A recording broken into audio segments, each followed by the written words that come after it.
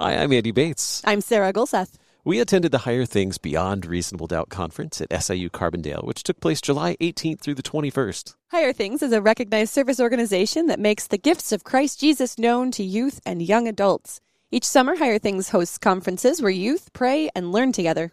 We had the opportunity to visit with conference attendees and speakers. In this episode, you'll hear one of those conversations at Higher Things Beyond Reasonable Doubt. Thanks for listening to The Coffee Hour.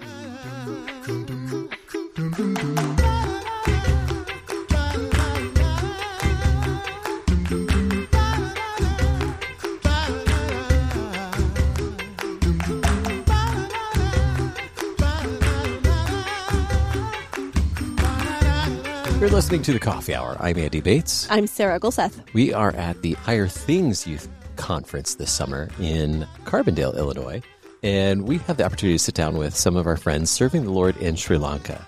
We are talking with the Reverend Stephen and Martha Malberg, who are serving the Lord in Sri Lanka. We're going to share their story in just a moment. Thanks to Concordia University, Wisconsin for supporting the Coffee Hour. You can find out more about Concordia University, Wisconsin at cuw.edu. Live uncommon. Joining us now at the table, the Reverend Stephen and Martha Malberg. Thanks so much for spending some time with us here on the Coffee Hour. Oh, thanks for having us. We are looking forward to learning more about the Lord's service in Sri Lanka. Before we even get to that, I don't think we've actually had a coffee hour chat with you. So let's talk about how the path to becoming missionaries and serving in Sri Lanka. Let's talk a little bit about that. Where would you like to start with that story? Well, that started many years ago, actually. When I was at the seminary, I was interested in doing international missions, and they told me that if your wife's not interested, don't bother. So I asked Martha, and she said, that'll be fine. You can go, but I'm staying here. I love it. Yeah.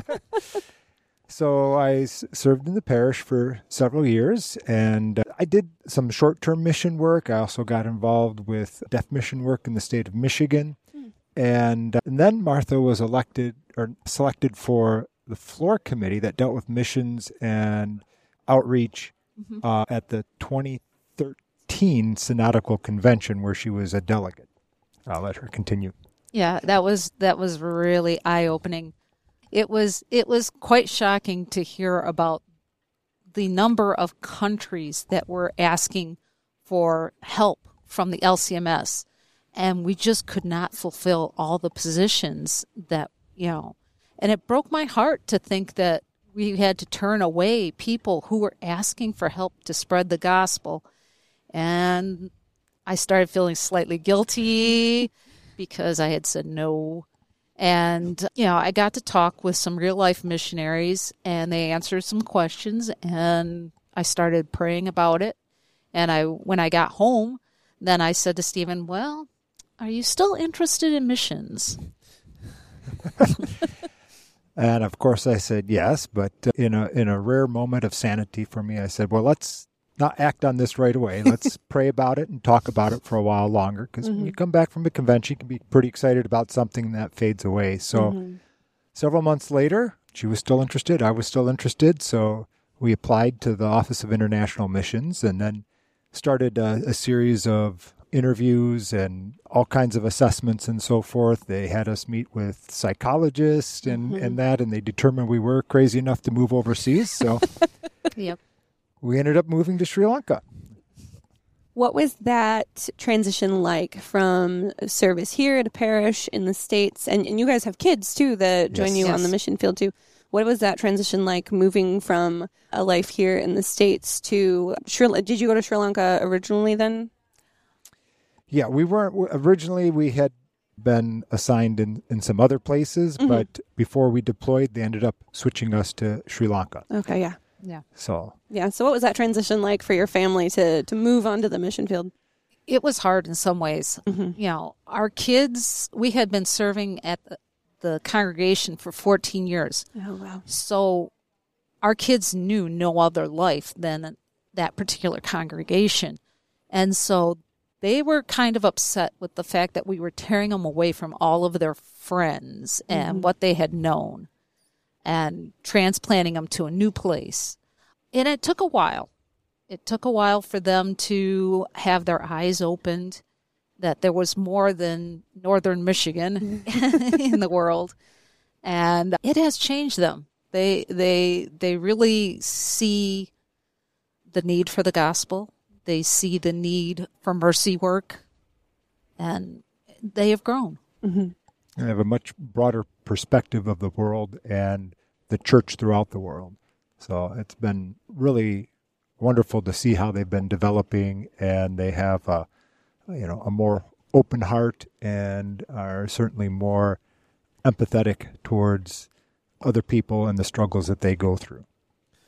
Tell us about learning the culture, learning about life in Sri Lanka, making that transition from northern Michigan, which probably sounds like a different climate maybe than Sri Lanka.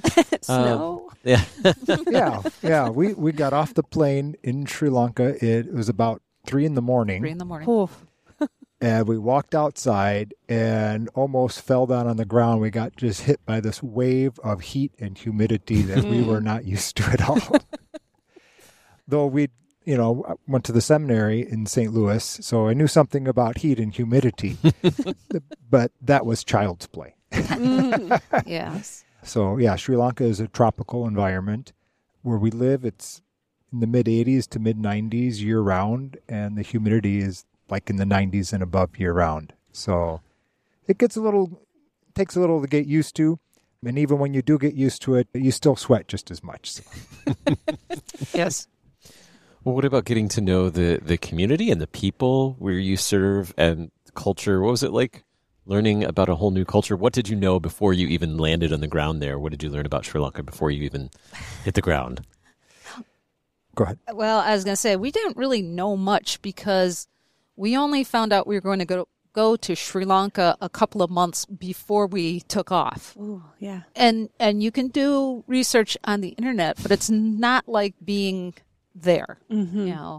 You find out little things like you should hand things to people with only your right hand because the left hand is saved for other uses. Mm-hmm. Let's be kind that way.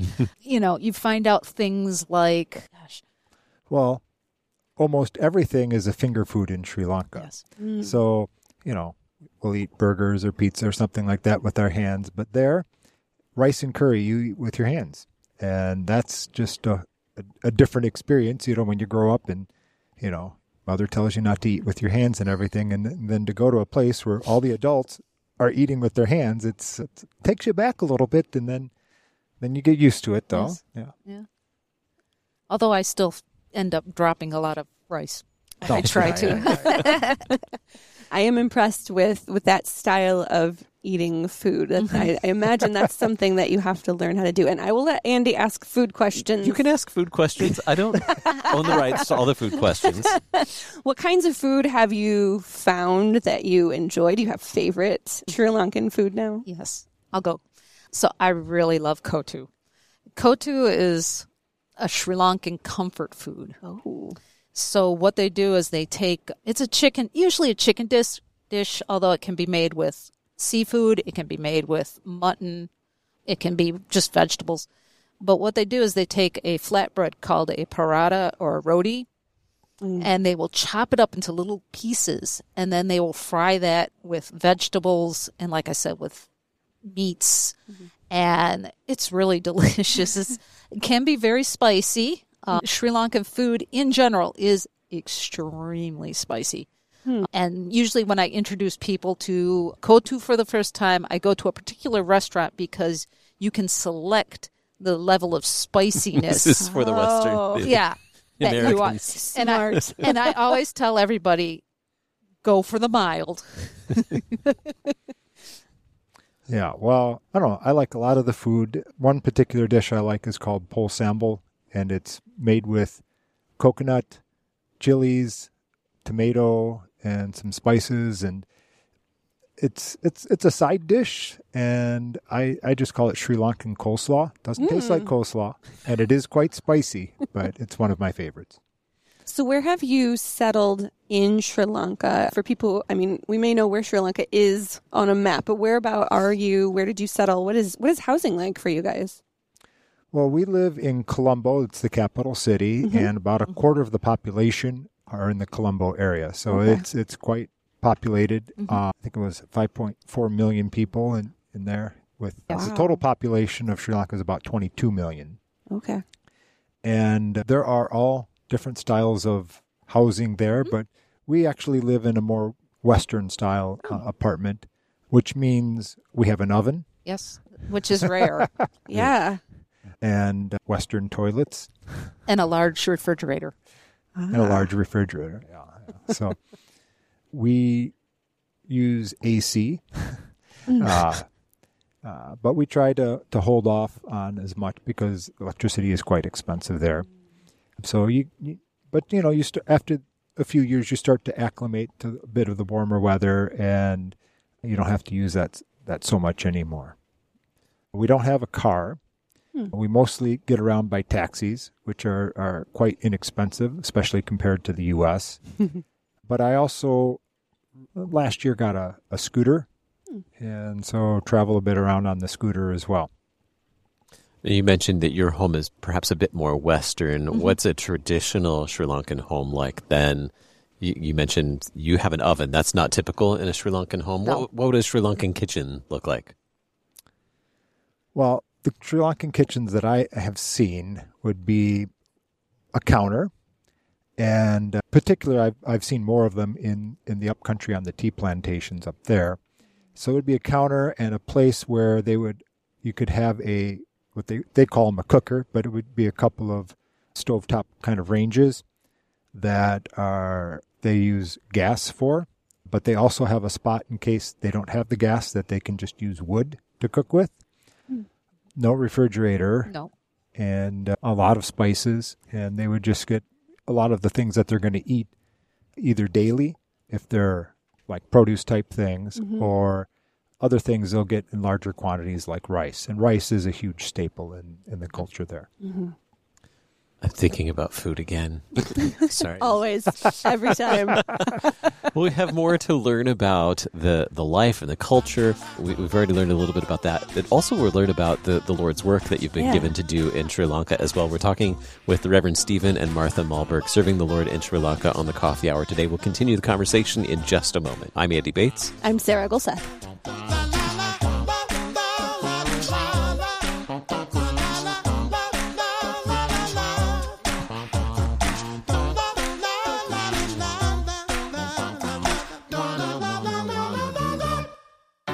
At Concordia University, Wisconsin, we believe you were created for a reason, to use your God-given gifts to help others, to live a life of self-sacrifice in a me-first world, to live a life that's uncommon.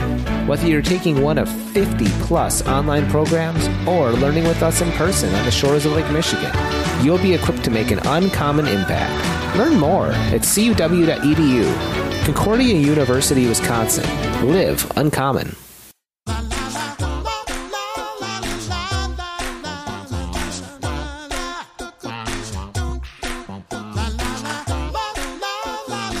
Welcome back to the Coffee Hour. I'm Andy Bates. I'm Sarah Gulseth. We are talking with the Reverend Stephen and Martha Malberg, who serve the Lord in Sri Lanka. We've learned a little bit about life in the community where you live in Sri Lanka. Let's talk a little bit about the work that the Lord has given you to do in Sri Lanka. What are the chief areas in which you are serving? What are the needs? You mentioned earlier, Martha, that there was a need that there, organizations or other church bodies asking for help. What are some of the things that you've been given to do? Well, in Sri Lanka, there is a Lutheran church that exists there. And it was basically the foundation of that church was an LCMS missionary that came there back in the 50s. And he particularly went to the tea plantations and reached out to the Tamils who had moved there from India to work on those tea plantations. And over the years, that church has come along, but at some point in the last 20 years, they had some administration kind of problems. They lost their registration with the government. And in the last, 10 years, they've been going through kind of a restructuring. So when I came over, that was a big part of what I was there to help with that restructuring. They were able to get another registration for the church, but they weren't allowed to keep the name that they had before. They had been called Lanka Lutheran Church. Now it's the Ceylon Evangelical Lutheran Church. And in that transition, they moved back to being a mission of the LCMS. So last year, they finally had a church meeting where they elected their leadership. They elected a bishop as the head of the church. And this year at the LCMS convention, there's going to be a resolution that comes forward to recognize them as an independent Lutheran body in which the LCMS is in fellowship with. So we're very excited about that. Oh, that's really cool that's happening. Yeah. So that means my role is transitioning as well. They have 4 ordained pastors and 5 evangelists, and they have 15 congregations and mission stations. So they're spread quite thin. And one of the things that we're focused on is education for the pastors, for the evangelists, and especially looking at the future of pastoral formation for young people as they move up. So I'm trying to help out with that, to facilitate that work, and really to make it so that in the future they're not as dependent upon missionaries to fill that void, but that they're able to do that. So one of the exciting things is that we're able to provide the opportunity for one of the pastors to come and study here at the Fort Wayne Seminary. He went there for 1 semester this past spring, and he'll be returning next month to go a couple more semesters. So we're excited about that, and we're very hopeful that this will be the base for the church body to be the driving force behind their own education, first of all for pastoral formation, but then, of course, in the future for other types of church workers. That's really exciting. Yeah. All of that happening in the future. Yeah. Yeah. Who are some of the people that you get to work alongside working with this church body? Who are some of the people you've been working with that you've been able to build relationships with as you've been there now for several years to have those relationships built with this church body? Well, the one who was elected bishop, Arul Chavan, he serves several congregations actually up in what we call the upcountry in the mountain areas. That's where the tea plantations are. And he's been serving there for, I'd have to look it up now. How many years? 15, 20 years, something like that. And there's, Pastor Devin Asen. He's the one that has come back and is working or studying at Fort Wayne. He has a congregation in the Colombo area where I also conduct an English service. And he has a few other congregations in different parts of the country that he shepherds. There is Pastor Nataraja. He's the most senior of the pastors there. He's on one of the tea plantations as well and serves a few of the other ones. And then in 2017, about a month after he arrived, Pastor Nyanakumar was ordained into the ministry. And so he's also serving. I know they're all of them except Pastor Devin Asen are really in the upcountry on the tea plantations. Mm-hmm. So I've been working with them quite a bit. Also the evangelists, there's 5 evangelists, Sebastian, Raja, Aruprakash, Muthukumar, and did I say Raja? Mm-hmm. Anton. I think that's the one I missed there.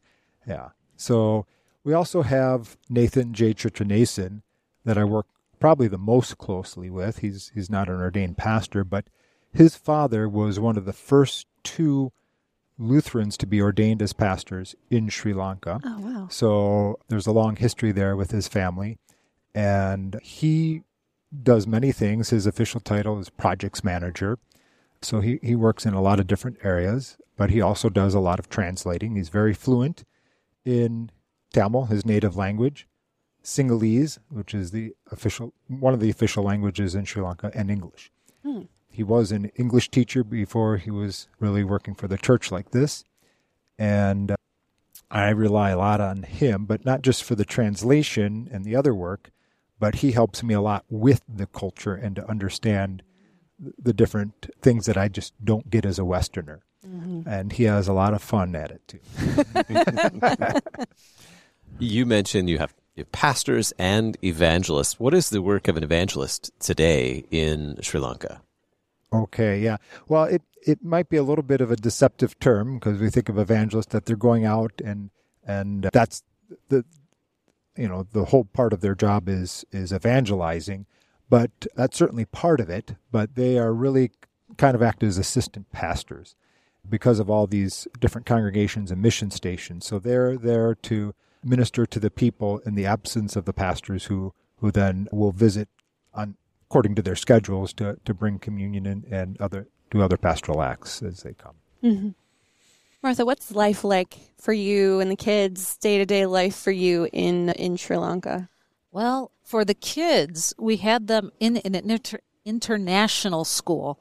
And the difference between a government school and international school is that an international school is private and is taught in English for the most part.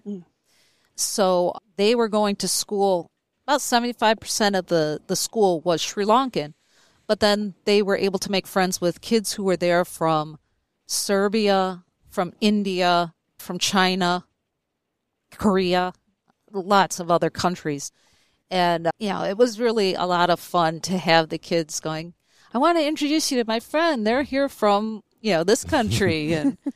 And when they made friends with kids from other countries, it was like a support for them because there was another child who was trying to get used to a new culture and a new thing.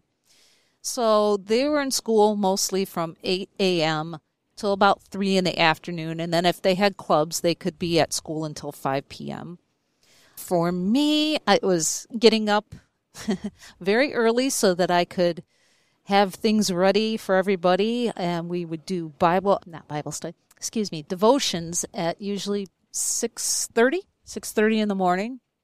And then they were usually out the door by 7:30. Stephen would be off to work by 10, usually. And then I would be puttering around the apartment. And on Thursdays, I would go to Bible study that Steve would have. He took quite a while to go through the book of Genesis very thoroughly. And then usually we would stay afterwards because I was helping to organize their library. Since they're getting ready to try and have a seminary program, they wanted to catalog all the books they had and put them in some sort of order. And this has been a real process of trying to figure out what kind of computer program to use, how to catalog so that the books are easy to find and, know who's got what books and how long they've had them. And that's not what my degree's in. But it's been fun and it's been challenging. And when we get back to Sri Lanka, I'm hoping to continue on that project and wrap it up maybe in the next 2 years or so. Whew. Now, I think you both have mentioned some languages. Yeah. You Pastor, you lead a service in English. You mentioned the kids are in a school where it's primarily in English, but you also mentioned some other languages. What are languages that are typically spoken in your community where you serve in Sri Lanka? And who's learning the languages the fastest in your family? Kids or parents is the question, probably. Well, there's 2 official languages, Sinhala and Tamil. Mm-hmm. And the majority in Sri Lanka are Sinhalese. So that's really the main language. So even the native Tamil speakers, they know some Sinhala. But not all Sinhalese people know Tamil. So is a good one to know when you're in Sri Lanka. But as I'm working with a church that is primarily Tamil, I've been studying Tamil.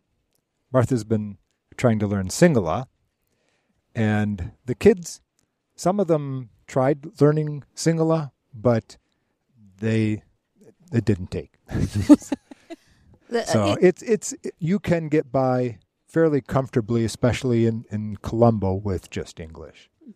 I was amazed that I've run into a few people who are native Sri Lankans that only know English and they don't know any Sinhalese or Tamil. Oh, wow.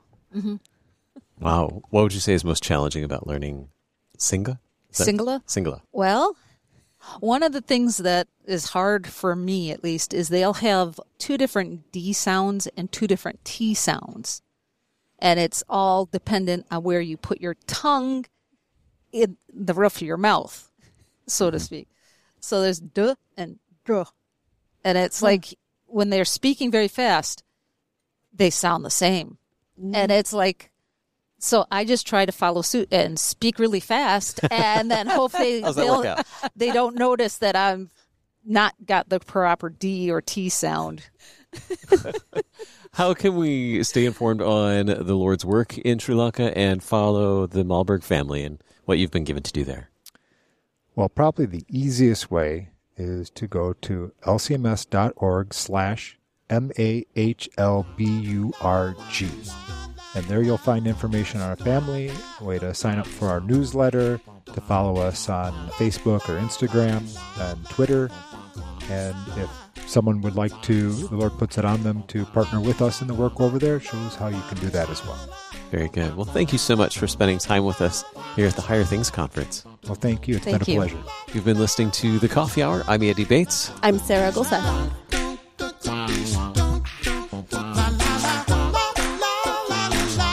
The Coffee Hour with Andy and Sarah is a production of KFUO. To support the Coffee Hour and KFUO Radio, visit KFUO.org. You can also text KFUO to 41444 or send an email to gifts@KFUO.org. And you can call us at 800-844-0524. KFUO. Christ for you, anytime, anywhere.